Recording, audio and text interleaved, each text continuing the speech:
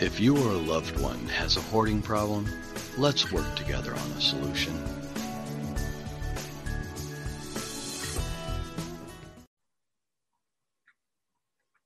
Hello, everyone. Thank you for stopping by the Hoarding Solution podcast. Today, we have the privilege of talking with Heather Matuozzo, and I may have not said it right.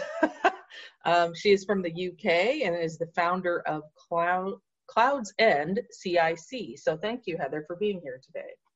Thank you for talking to me. Very interesting. And it's good to be talking to somebody who's got the best job title in the world, which is you. I just love it. Chief Encouragement Officer, sorry. It's just fantastic. I've found that even before I started what I'm doing now, that encouragement is such a key component for everyone, and it's actually really simple to do if you're keyed into what's going on around you. No, I agree, and that's why I love it. I saw it and thought, what a brilliant job title, and a delight to perform. Because we've got over here in housing, for example, there are some really scary job titles that people have. Like, I don't know if you have the same in the US, but some people's job titles in housing associations are tenancy enforcement officers. Oh, wow. That comes with jackboots and a uniform, I think. It's just, and I say to people, please leave your job title at home. Leave it in the office. Don't put it on letters to people, because, you don't realise how powerful a job title can be and how scary, And there's an assumption to it. Like, they're going to approach you negatively, like it's not going to be a positive experience. Absolutely. No, absolutely. But the opposite to that is a tenancy sustainment officer. Now, that's okay. That's not quite so menacing, but tenancy enforcement officer is just one of my favourite pet hates, actually, as a job title name. Well, that's kind of interesting, because we have like code enforcement in the US, and a lot of times situations get to the point where code enforcement has to step in and say something, and in general that's not ever a positive experience. I don't think on either side, actually. But I do think, I honestly think there is a sort of psychological link to how you behave versus what job title you have. Because I think subconsciously people that have got more enforcement type roles and names are conscious of that fact and behave more that way, even though they don't always need to. And I don't think they're aware of that, which is what in training, these are the sort of things that I gently and hopefully diplomatically try and explain to people. You even if you want to work with somebody, you might come across just by the way you feel you have to be, you feel you have to behave rather than the way you want to behave. And that human aspect of it, which is partially why I started to really look at hoarding issues, because obviously in general it starts with a focus on stuff, right? But that's like that is a manifestation of all the other issues that are going on for that human being. And I think that is what gets forgotten, is that there's a whole bunch of humans right here that are being impacted by this behavior. And if you are in a role where you're dealing with this, but you're not aware of trauma and family relationships, if you're not really keyed into that, it makes it really challenging, I think, to do your job as a human being. Yet, in so many roles, you have to take a step back and not let your personal whatever interfere. So I think there's a balance there. So how do you find that balance in what you do? How do you, like you said, you talk gently with people to let them know that they need to consider their title.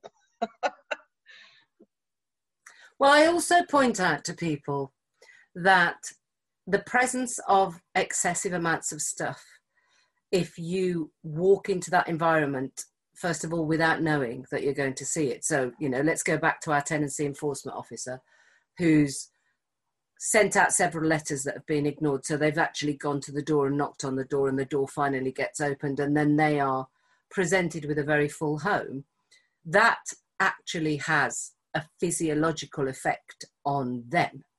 Right. And so I explain this to people because I get them to give me words about what they know about hoarded properties and why and what they're looking at. And I'll say, how do you feel? And I want you to be honest. And then they always come up with words like overwhelmed, anxious. So they're overwhelmed and anxious. These are the housing people. So then I explain to them why that happens to them. And then I sort of say, so now you know, you don't have to behave in a heightened anxious way, sort of with heightened anxiety. You can take a deep breath and talk to the person as though that stuff wasn't there, because the stuff is loud and shouty, and that's not the point. That's not what you're there for. You're there to talk to a person. And if the stuff wasn't there, you would talk to them. So stuff shouldn't make a difference. And it's that sort of, I'm always trying to find analogies to make people interested in talking to people who have this issue that they have to deal with within their workplace. Because once somebody understands or starts to understand that it's not a personal battle between you and them, that something is going on and that person needs your help and support, not your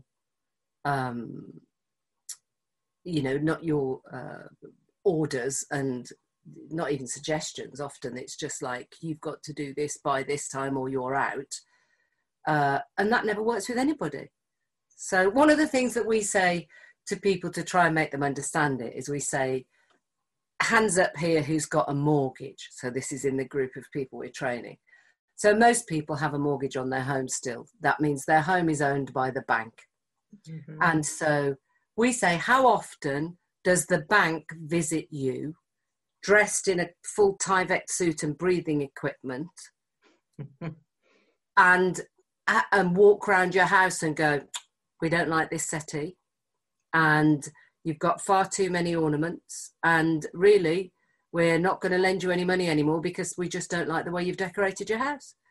And it's sort of what we're trying to do is mirror to somebody how they look to the person that they've gone to talk to. And so people go, oh yeah, right, yeah, I wouldn't be happy. I wouldn't react well to that. I won't react well to people telling me off. And so that's how we sort of try and slip it in. Right. And you're humanizing that and making it more of a natural response, Yeah. And it's something I talk about too, where like if someone walked into your house and said, hey, I don't like XYZ, are you going to be offended? Maybe. Yeah, absolutely. Especially if they then say, and if you haven't got rid of it by next week, you've right. got to leave. That's even harder. Sorry, that's my dog. She's usually very quiet. Probably has an opinion too, right? Yeah, she can't listen to this anymore.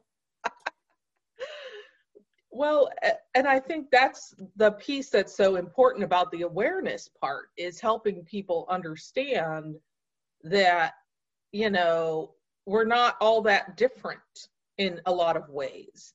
And just because you don't like the way someone's doing something, it doesn't mean you have to come in and stomp around like an angry monster, No. And you made a really good point about it not being a personal battle. It's more like understanding there's underlying mental health issues usually there's other things going on, and the way you approach it is going to impact whether or not you get any kind of discussion or cooperation. And something else you mentioned is around you have 1 week to get rid of this or whatever, or clear this out. And that is in general a very unrealistic timeline if, say, that person has never had an inspection, or it's taken some time Usually it can take a little bit of time to build up a hoard. Depending on what's going on with that person, it can happen quickly. But on the other hand, it might have taken 2 years to get to the point. Mm. And or possibly even longer. Possibly right. even longer. And so and I think these are the things that I sort of make it my goal to make people, I think if people understand, they can support so much better. Whereas if they don't understand, they'll see it as a personal standoff. And I think that sometimes happens within families too. It becomes a standoff, which I completely empathize and understand frustrations within families, but that will still never work. It doesn't matter who's doing that standoff. They just don't work. They're not nice, and they just cause more agitation, more anxiety, and often more anxiety means more gathering, more keeping. Certainly not a lot of letting go. So right, it increases it. And I think something I've encountered is people who, they, like, you are a professional and you stumble into this hoarding situation, and a lot of times the first thought is, where's the family? Why is the family not helping? And there's a lot of unawareness, I think, about just what you're saying, where there's so much tension and relationship issues that calling the family into that situation can sometimes make it worse than better. And a lot of times the adult kids may have already tried everything they know how, and they kind of just wash their hands of the situation and then get called again when there's a crisis, or the person's about to be evicted, or there's a medical issue. And it's really difficult emotionally to step into that, especially if you haven't dealt with any of your own issues around that. Yeah. I think it's very unfair, even though it's what everybody logically thinks, you know. But if it is hard, it's very hard for families. And I think the only way families succeed is if they sort of depersonalize it and sort of say, right, I'm going to learn about this so that I've got an insight. Because, you know, you aren't naturally going to understand. I certainly know that families that want to learn tend to have a better outcome than families that know what they've got to do, in inverted commas. But yes, as I say, I do sympathise and empathise with families as well. But what I don't empathise and sympathise with is people treating people in a bullying manner for whatever reason, because I just don't think that's right. And so I think you said we're all humans, and I saw this poster. My daughter's made me a collage of it now, and it just said, "Humankind, be both." And I love it. Just simple, isn't it? And right. Yeah. And it's so simple when you're not emotionally attached. Yeah. But if you're emotionally charged and involved, and it's really difficult, I think, to remember to be human and to be kind, and that you are both. And it would be better in any situation, essentially, if you were both. Yes. And I like kind versus nice, because I think kind means you still speak the truth. You just find a way to do it in a gentler Absolutely. Yeah, way. I think that's absolutely right. And also nice is a bit more subjective, I think. You know? Yes. so what I might think is nice, you might not. So, but I think kind hopefully it softens the edges of things. That's how I see kind. Yes. And still being aware, but not being, like you say, not being a bully about it, not being, and I think, and maybe you can address this a little bit too, the people that I have worked with that have a hoarding issue, they really just want to be heard. Like, they want to tell their story. And in that process, they start to detach. Yeah, no, it is. I think everybody wants to be heard, seen and understood. And if you understand that, then it it helps. It absolutely helps. Whoever you speak to in general, if you start off going, let me stop you there, before you finish your sentence, whatever you're saying, regardless of whether it's about hoarding or not, that's an impasse already, isn't it? It's not an open forum for conversation, being understood, being heard, being seen. And so I think that these are things that, although they work for people with hoarding issues, they work everywhere. They work in all circumstances. It's just that sometimes you need a little bit more creativity, I suppose, and perhaps a little bit more tolerance sometimes when you're working in hoarded homes, and especially with people who haven't quite caught up with themselves yet. It can be frightening for families, certainly, and it can be frustrating for, when you get issues such as, health problems or repairs problems or safety issues within the home, then it can be difficult if somebody really isn't hearing or seeing what but I think time is a great kind healer as well. And I think if you let somebody take their time and let them know that you're there, then hopefully, unless it's a really dire situation, then people come back to me. I sometimes say to people, I don't feel that you're ready for change yet, but when you are, I'll still be here, so come back. And that sometimes works for people. I don't say it very often, because most people that eventually I get to talk to have decided that they do want some sort of help.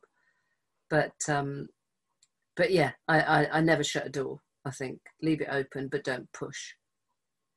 Well, and that's a really good point, because a lot of times you are building trust with that person, and it's not going to happen right away. Like, I mean, I had a situation where for about a year, I had talked to this lady inadvertently. I had been at a dinner with her and her sister, and it took about a year for her to call me.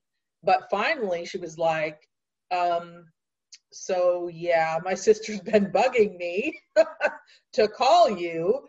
And so she finally did, and we were able to work through some of that. But I think the hard part for me, and I know I see in part why it happens, is that we'll see a situation and we don't say anything because we don't want to rock the boat. We don't want to make them angry.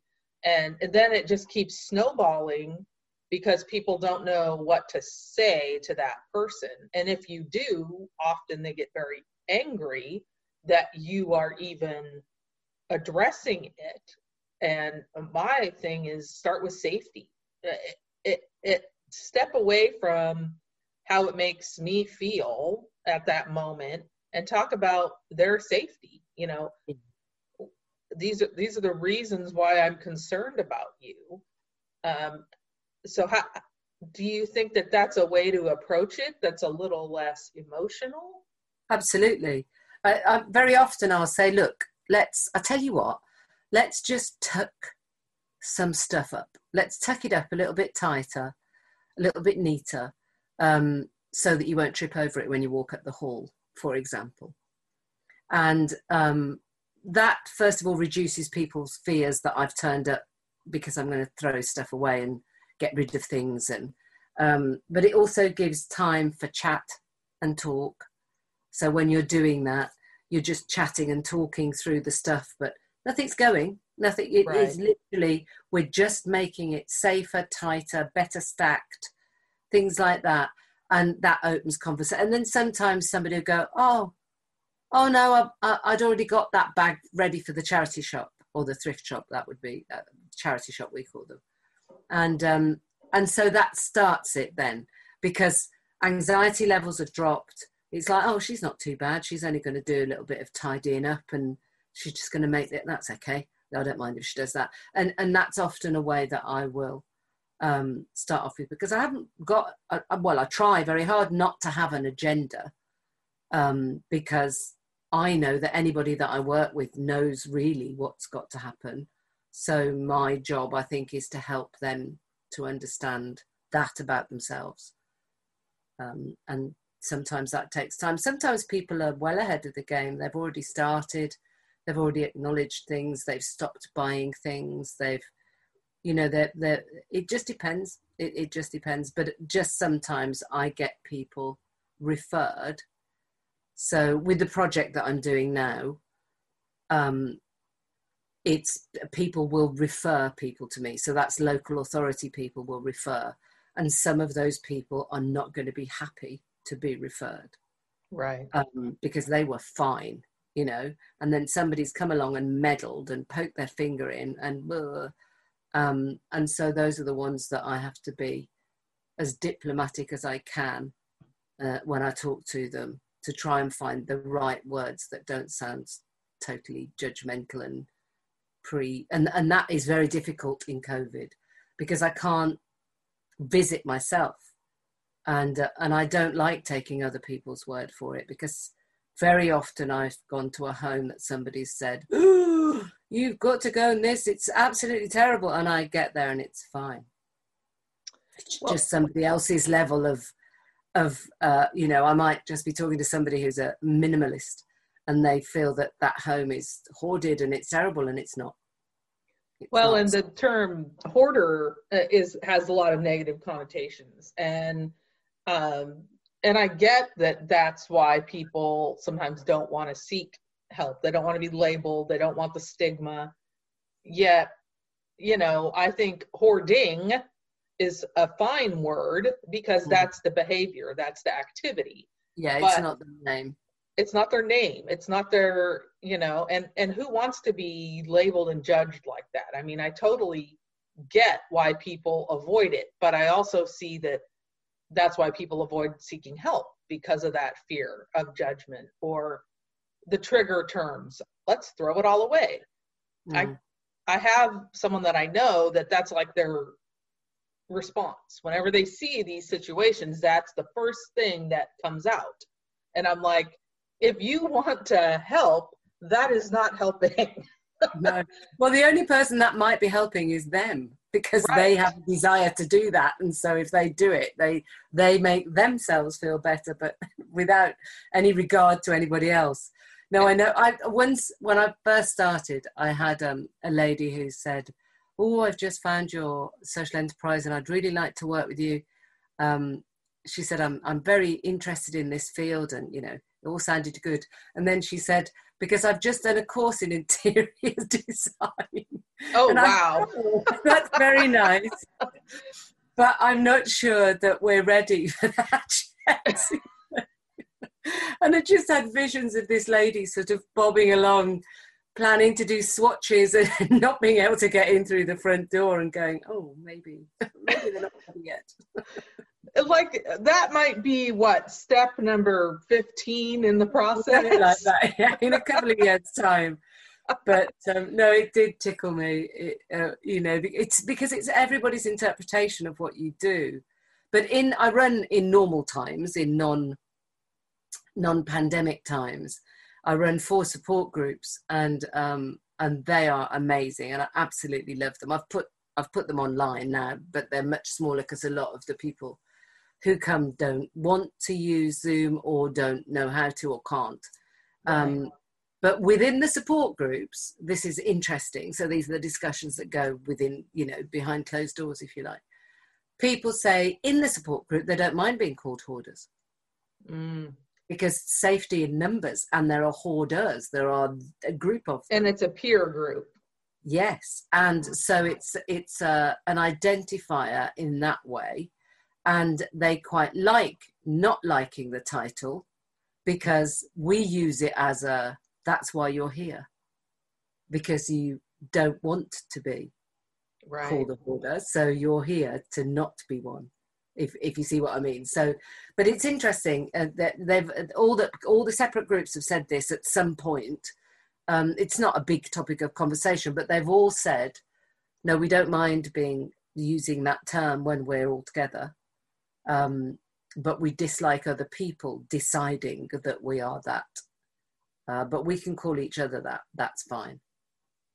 So. And it's interesting to me, especially now with all the toilet paper issues and the pandemic where people are like, Absolutely.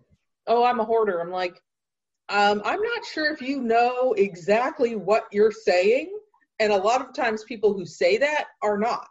Like, most people don't walk around saying the negative thing about themselves. You know, you might be thinking it, but in general, you're not announcing into the world that that's what you are. And I think I've had this discussion between like what is, in the US they call them preppers, like you're prepared for any contingency, any emergency, versus someone that has a hoarding issue. And the main distinction is that it seems that as a prepper, you are constantly rotating your supplies so that it's not expired, it's not buried. So it's almost like a collection then, isn't it? It's a curated collection. Right.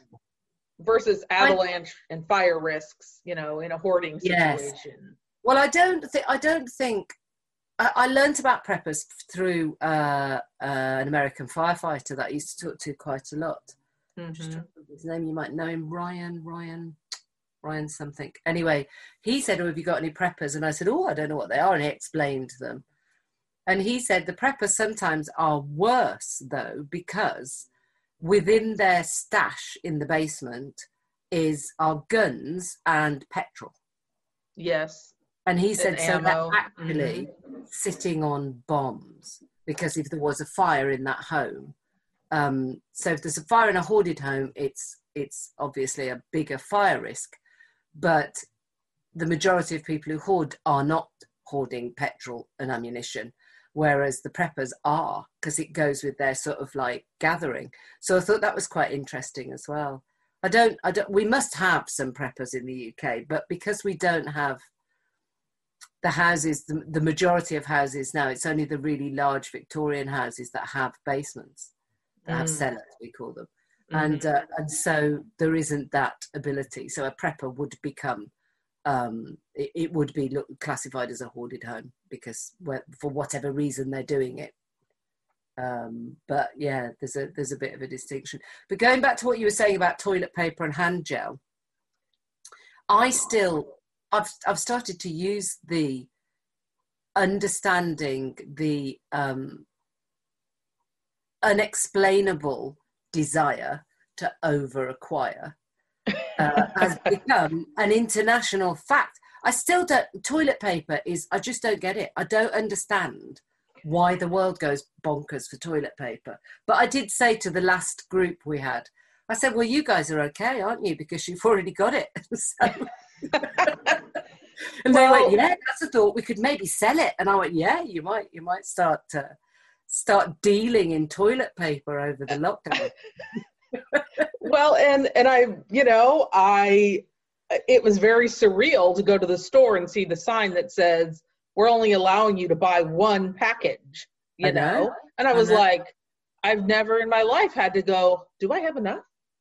Should I pay $10 for this? Because, it was very odd to consider whether or not I had a staple, like, is there enough? Will there be enough, tomorrow?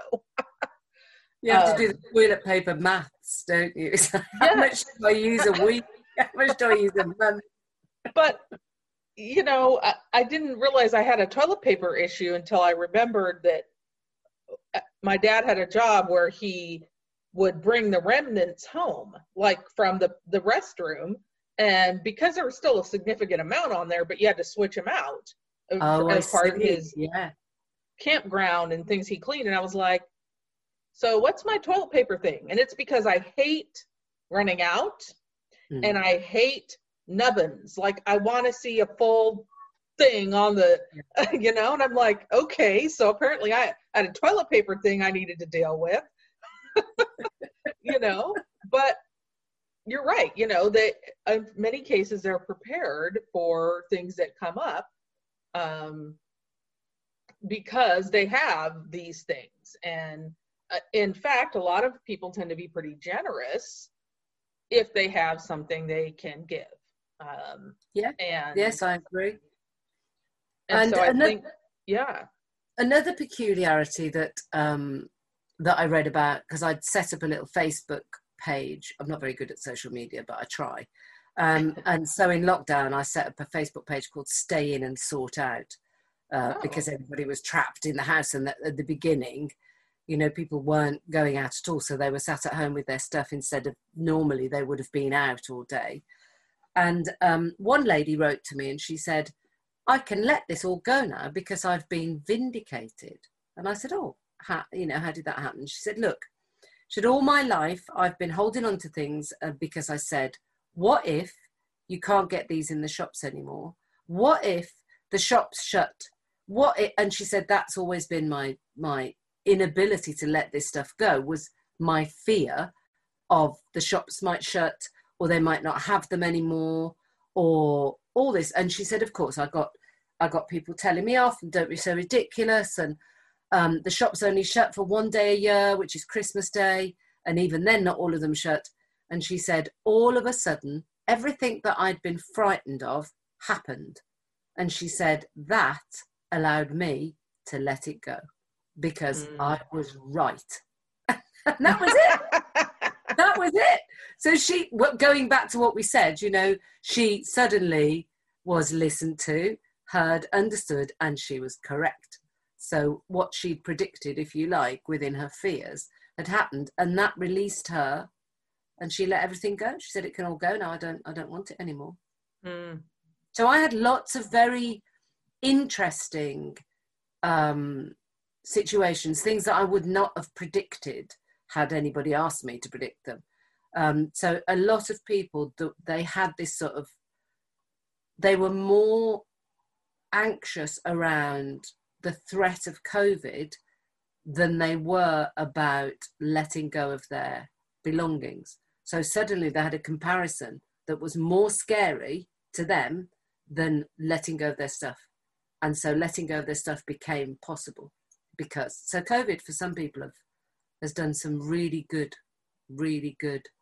things. One lady she's not in my project because my project's in Birmingham city centre, but she was in the south of England, and she phoned me right at the beginning of lockdown, and she said, oh, I wonder if you can help me.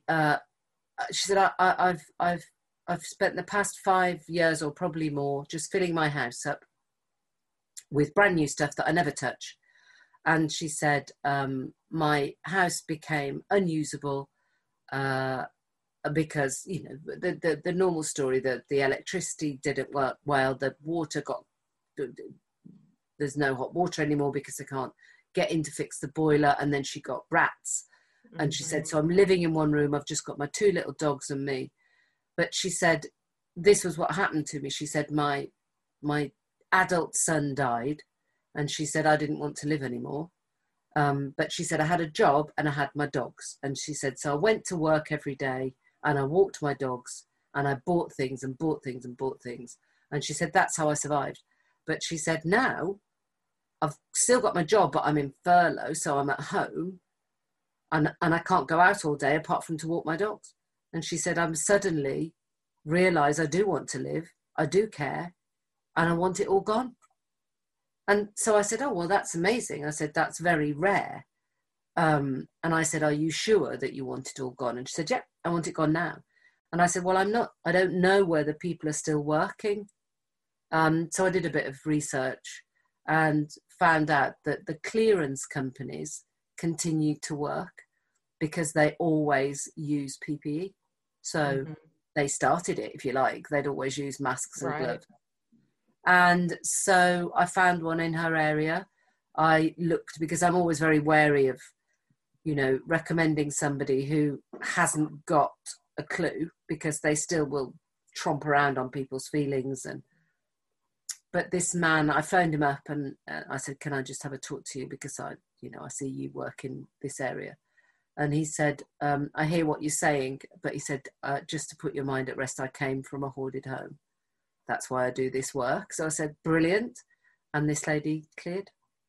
Wow. Before the end of March. So she was ready. She was totally ready, but she didn't know that without COVID. COVID frightened her into realising she wanted to live. So yeah, I've just got, there's some really good stories for me that have come out of it, really good stories. So I tend to be somebody that looks for the positives. So, I'm surprised, happily surprised. Well, and finding that positive is so good. And I had a guest on my podcast who has gone through, the sorting of the things and realizing, like you're saying, like, hey, I want to live, I want to be here. This is how I want to proceed, and it's just amazing to me how it's sad that how judgmental I think we are as a society about mental health things, about things that we don't understand. And I know finding ways to positively talk about it, finding those recovery stories makes a big difference, because it, like you had mentioned earlier, if someone is now forced to clean out, you're looking at compliance versus I'm ready because I've gone through the work or whatever it is to make this change. And that, to me, I've seen people facing eviction because they won't deal with the hoarding. They won't let anyone help. And no matter what they decide, you kind of let them, right? They have the autonomy to decide, but they don't understand that either way, like, this apartment will be cleaned with you or without you. Yeah, and that's and it's really sad. It is. It's very sad, because there's never a winner in that situation, right. Because even you will have the outcome that the housing provider wants, and then what? What else do you have then? You have an even more damaged person, somebody that hasn't learnt anything. Well, both sides haven't learnt anything. The housing providers learned nothing. The person who has the hoarding issues just learnt to distrust the housing provider. And it is a real shame. For me, that is my goal, I think, in life, is making people understand, helping people to understand how to help people that have this issue, how to get on their side. We call it supportive intervention, where everybody feels supported.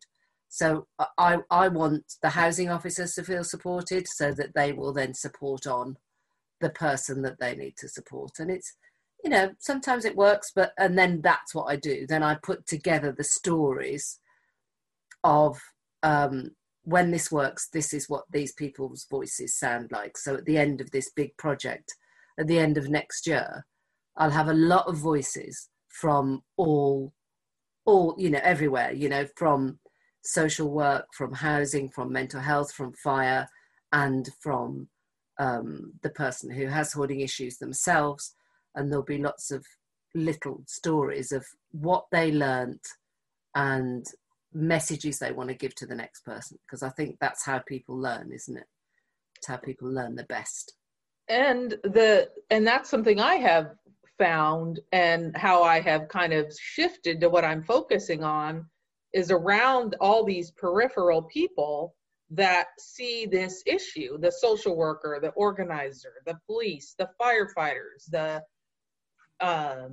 code enforcement, the tenancy rights, the landlords. I mean, I've had discussions with almost every single one of those people, and even if, or someone in those roles, and even if they report it or refer it, there's not support either for them or for the person with the problem, or for the family members. There's this like huge disconnect between the problem and the solution. And I think, like you're talking about, the awareness and bringing the stories and helping them have a different perspective is what we need to have better solutions, so that no one is re-traumatized, or we're minimizing it. Everyone wins, if you like. Right. Everyone feels as though they've done a good thing, or they've taken part in a good thing, or they've helped somebody along the way, or and as I said, even the person with hoarding issues themselves knows that their journey is going to help somebody else's journey, you know. And so I think, yeah, when that pulls together, it's really good. But it's explaining this to a lot of people, and that's a big job.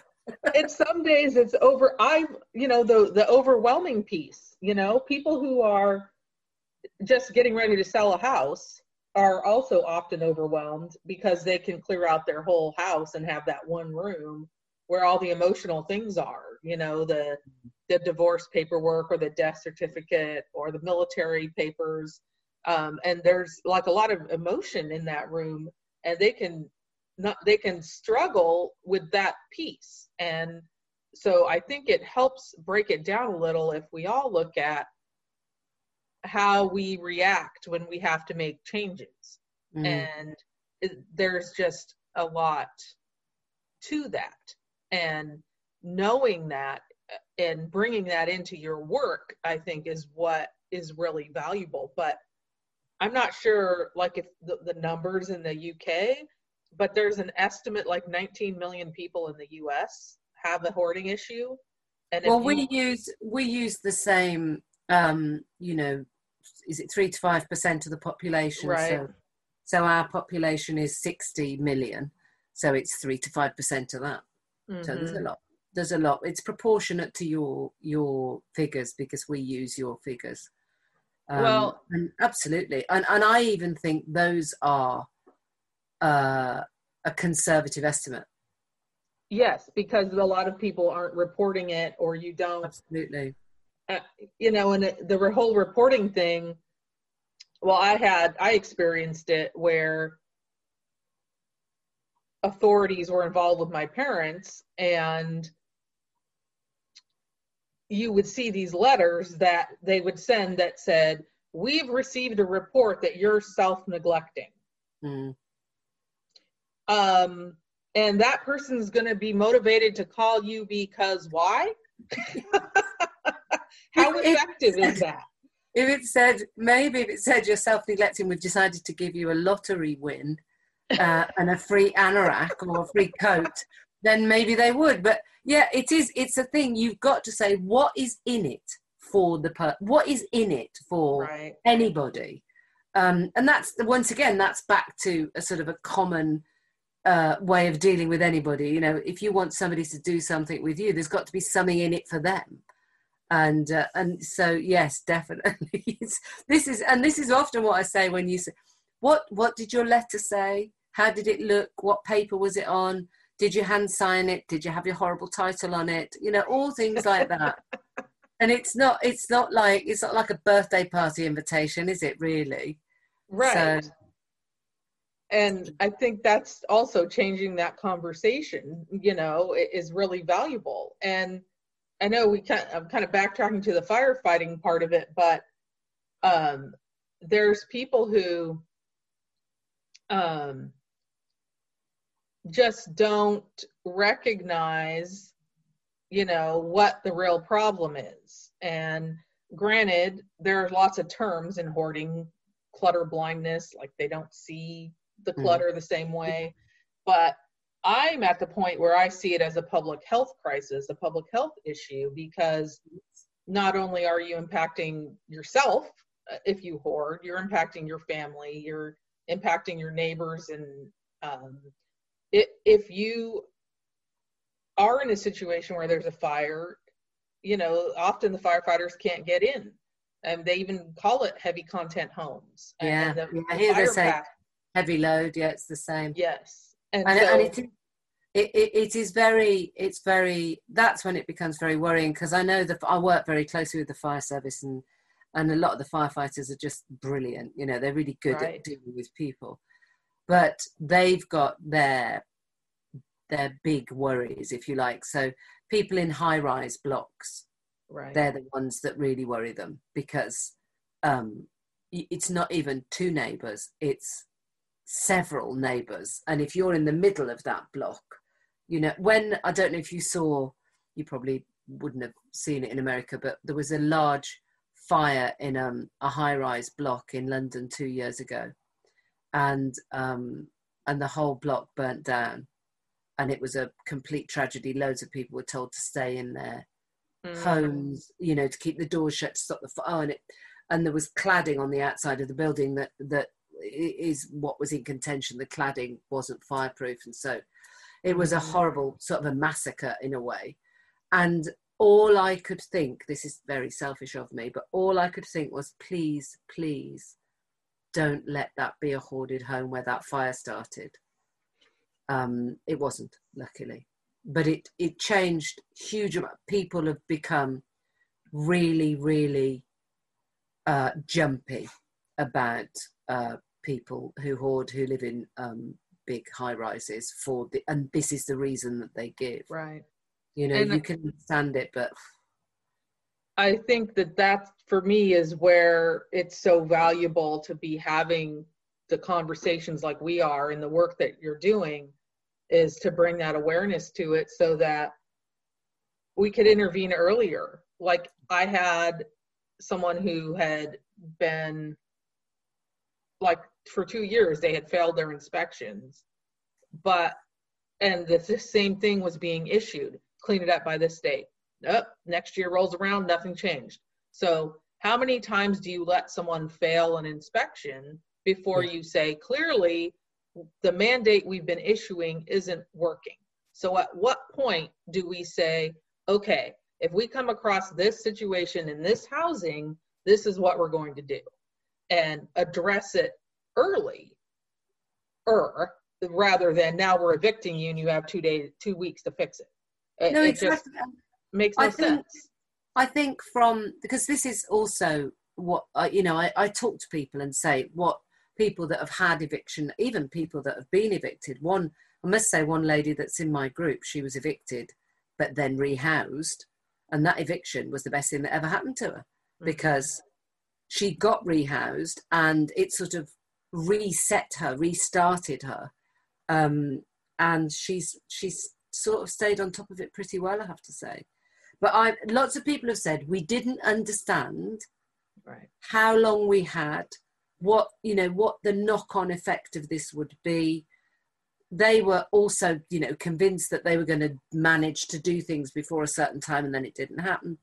And so one of the things that I've said to housing in particular, you need to put a proper timeline into a letter that you send, which clearly states actions, what that action means. Because they'll say things like, we'll seek an injunction. Well, if you don't know what that injunction's for, the injunction usually is for forced access, but it doesn't say that. And it needs to say it in layman's terms as well, not legal terms. It needs to say, we will go to the courts to get the judge to allow us to forcibly access your home if you don't let us in. And we would much rather not do that, and much rather not waste the money to take it to court as well. But that's another thing. But yeah, a timeline is so important because people don't see it.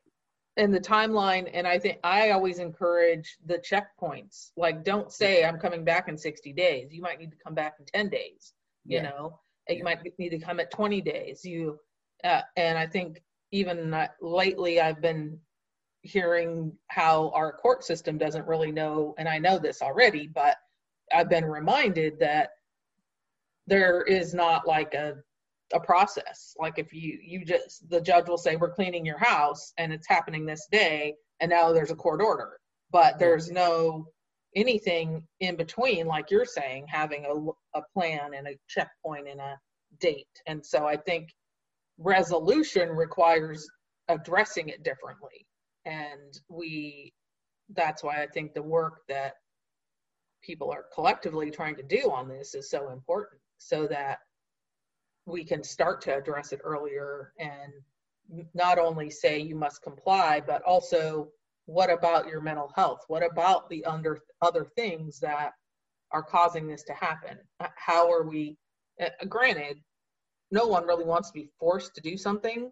No, that's what I said. But what are the positives in what feels like a very negative thing? So the positives are that you have now come to our attention, that we want to support you and help you, that we want to get you to a point where we feel that you're safe. you know that you're safe, and you also know that we are not going to hassle you anymore. I often say to people, the one thing I can help you with is to stop you getting hassled by your housing provider. So if we work together, I can liaise between the two and you'll be fine. But we've got to do something, because on this hand, we've already got an injunction. So the court has already said that. I can't change that. But we've got this hand, and I can change the other hand, and that's you and me working together and finding a solution. And that's all there is, because without the other hand, the hand that's free, then the hand that's got the injunction is still going to happen. And there's nothing that I can do to stop that, because it's in law now, you know? Yeah. But absolutely. I mean, the perfect idea would be that we start earlier, like you said. Things get noticed much, much sooner. People themselves are encouraged to notice. It becomes less of a stigma. People can report it because they know there's somewhere to go. And I just think broader understanding, because I don't know about in the US, but here, general practitioners, so local doctors, they often have no idea what it is. So they'll say, oh, it's a bit of eccentric behaviour.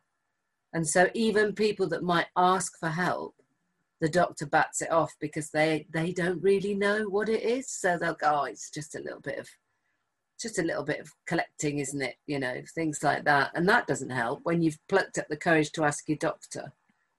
And it doesn't help when you are the kid trying to help your elderly parent. Absolutely. And you try to explain it, and they look at you like you've lost your mind.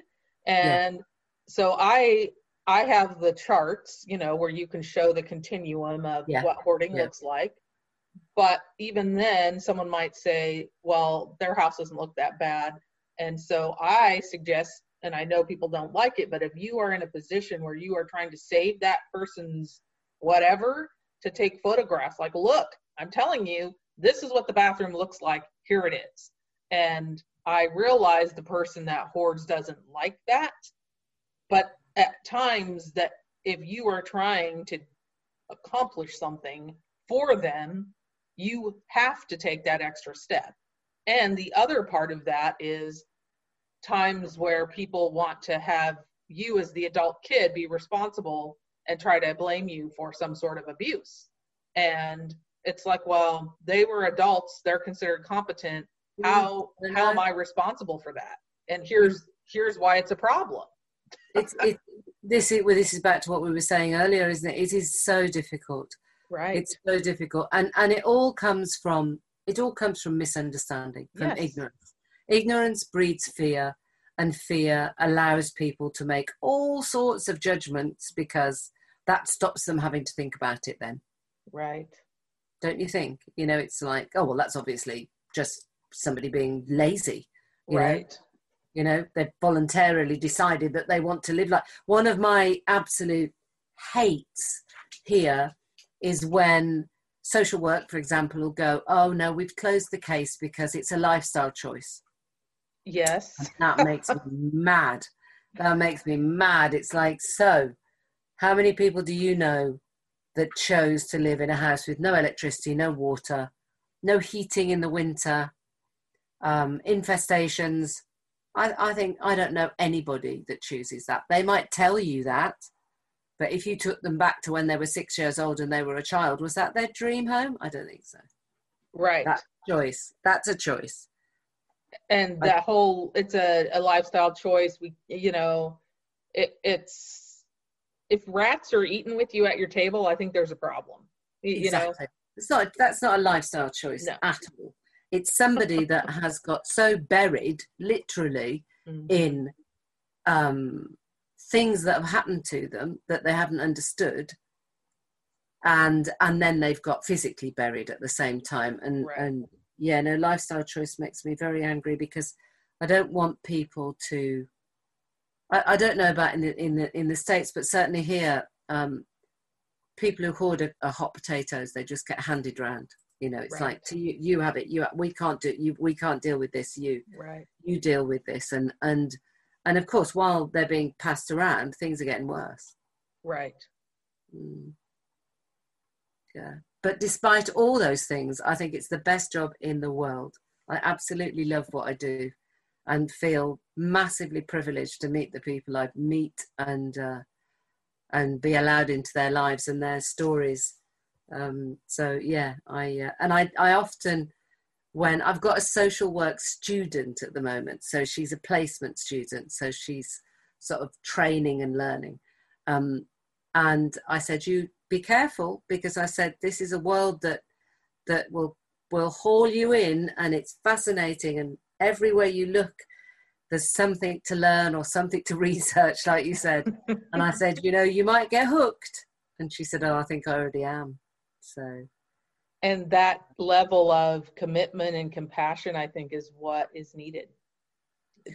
Without it, you can't. This isn't a job that you can do as 9-to-5 job.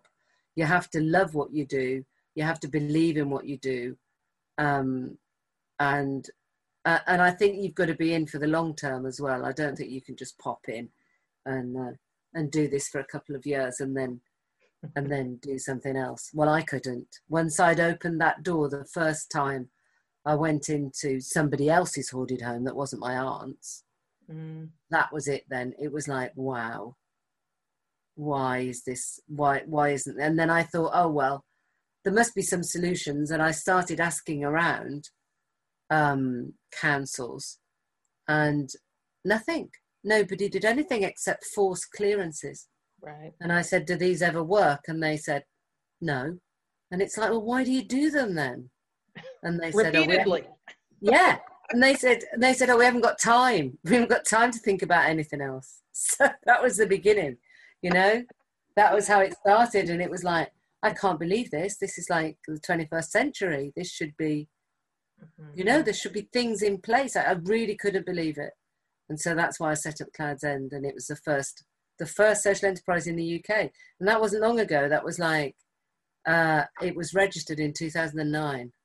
So basically 10 years, there was 11 nothing. Years. Yeah, there was nothing.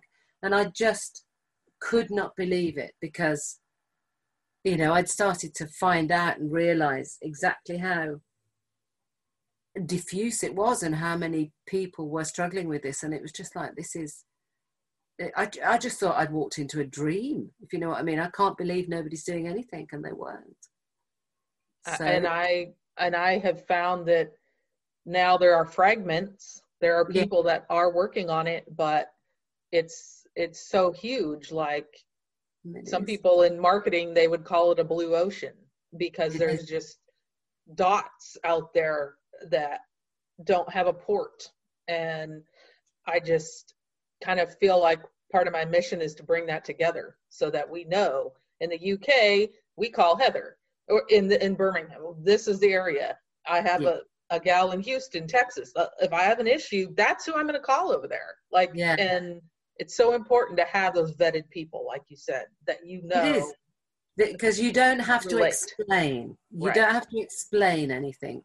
And then when you've explained, you don't have to wait to see if that person reacts well or not, if you know what I mean. When you've got people that that you've spoken to, that you trust, you can just say, well, I'm going to introduce you to Vanessa in wherever, and she'll be amazing and you'll love it, and you'll have a great time. And that is important. But yes, it's, as I said, we're getting there. The golden threads that sort of run round are getting longer and better. But yeah, and doing this, Tammy, is really important, I think, reaching out across countries.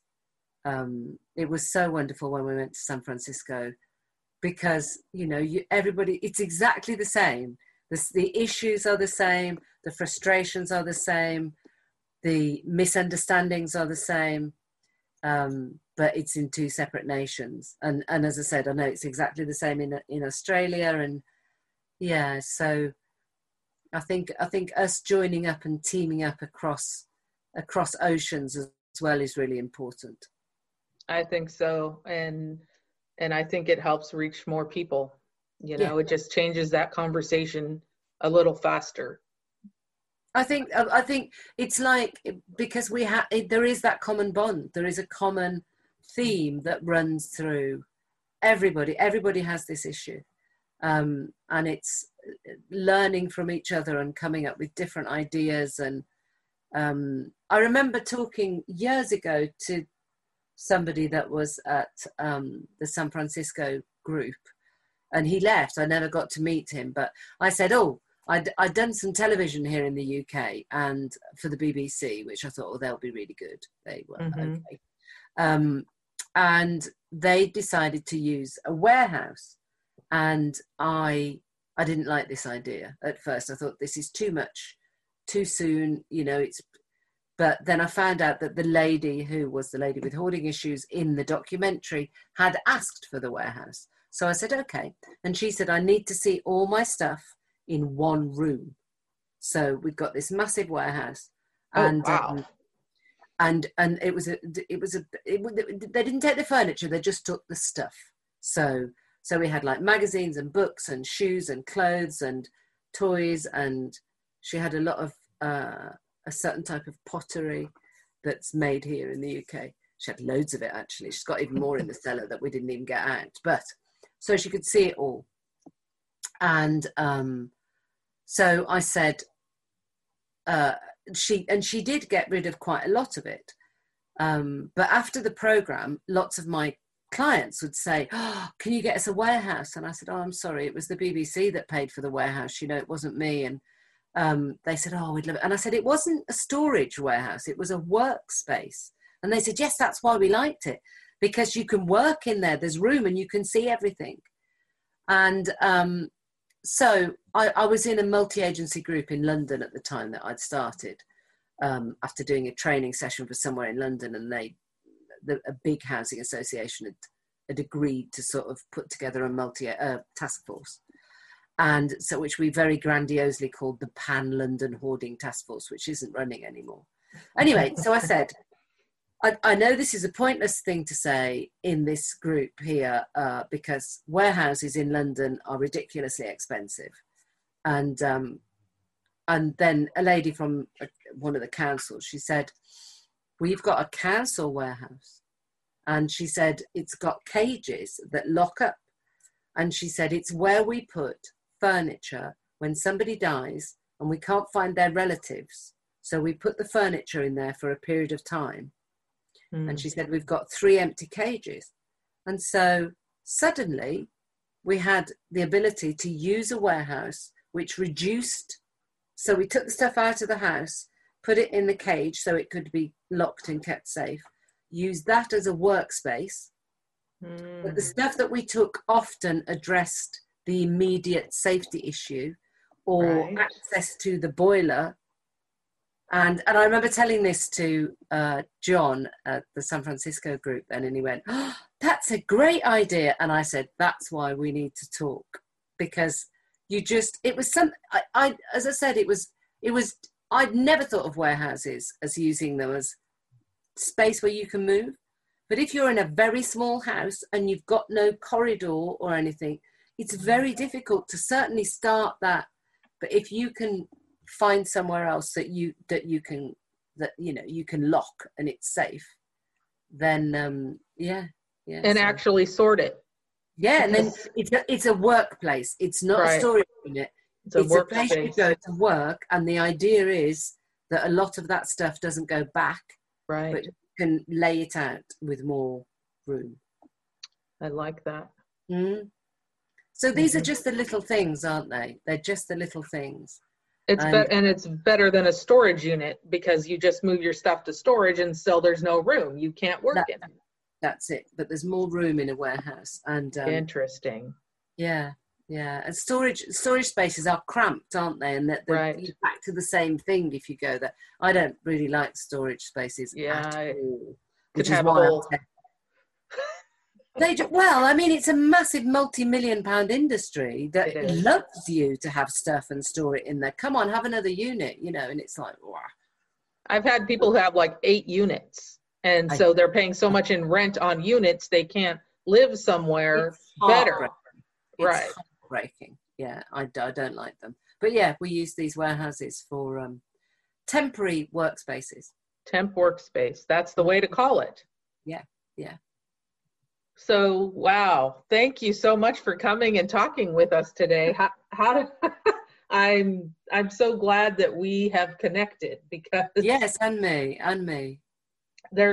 People will ask me for resources all across the country, and every once in a while I'll see people asking for things in the UK and what's a resource, and just being able to say, hey, I know a person, here's a website, here's their name, I've talked to them, I can tell them your name if you want, there's a connectiveness there and such a relief, like you said, when you don't have to explain it. You don't can have just to be like, explain. here, No. this is the situation. So I love that idea that we're crossing those countries, we're increasing those connections, and that golden thread is just passing around the world instead of Yes. just being in one place. Yeah, I think pass it around the world, and because the only way we're going to learn more stuff is sharing information, sharing learning, sharing good stories, sharing positives. Yes. And I think that then encourages. But if we'll keep it to ourselves, it's going to die with us, isn't it? Right. It's that legacy piece, of what am I going to leave behind when I'm gone? Did I make the world better, somehow? Yeah. So how do people reach you? What's the best way for them to get a hold of you? If they just go to the website, so there's a contact at the website. But the email is help@cloudsend.org.uk. And my name's Heather. But I'm on the end of that email. So. All right. Well, thank you so much, and I will make sure that's included in all the notes and everything. Yes, lovely. Thanks, Tammy. And really, really nice to talk to you. Let's do it again. Yes. Let's do it again. Definitely. All right, then. Well, I'll say bye-bye. Take care. Nice talking to you. You as well. If you or a loved one has a hoarding problem, let's work together on a solution.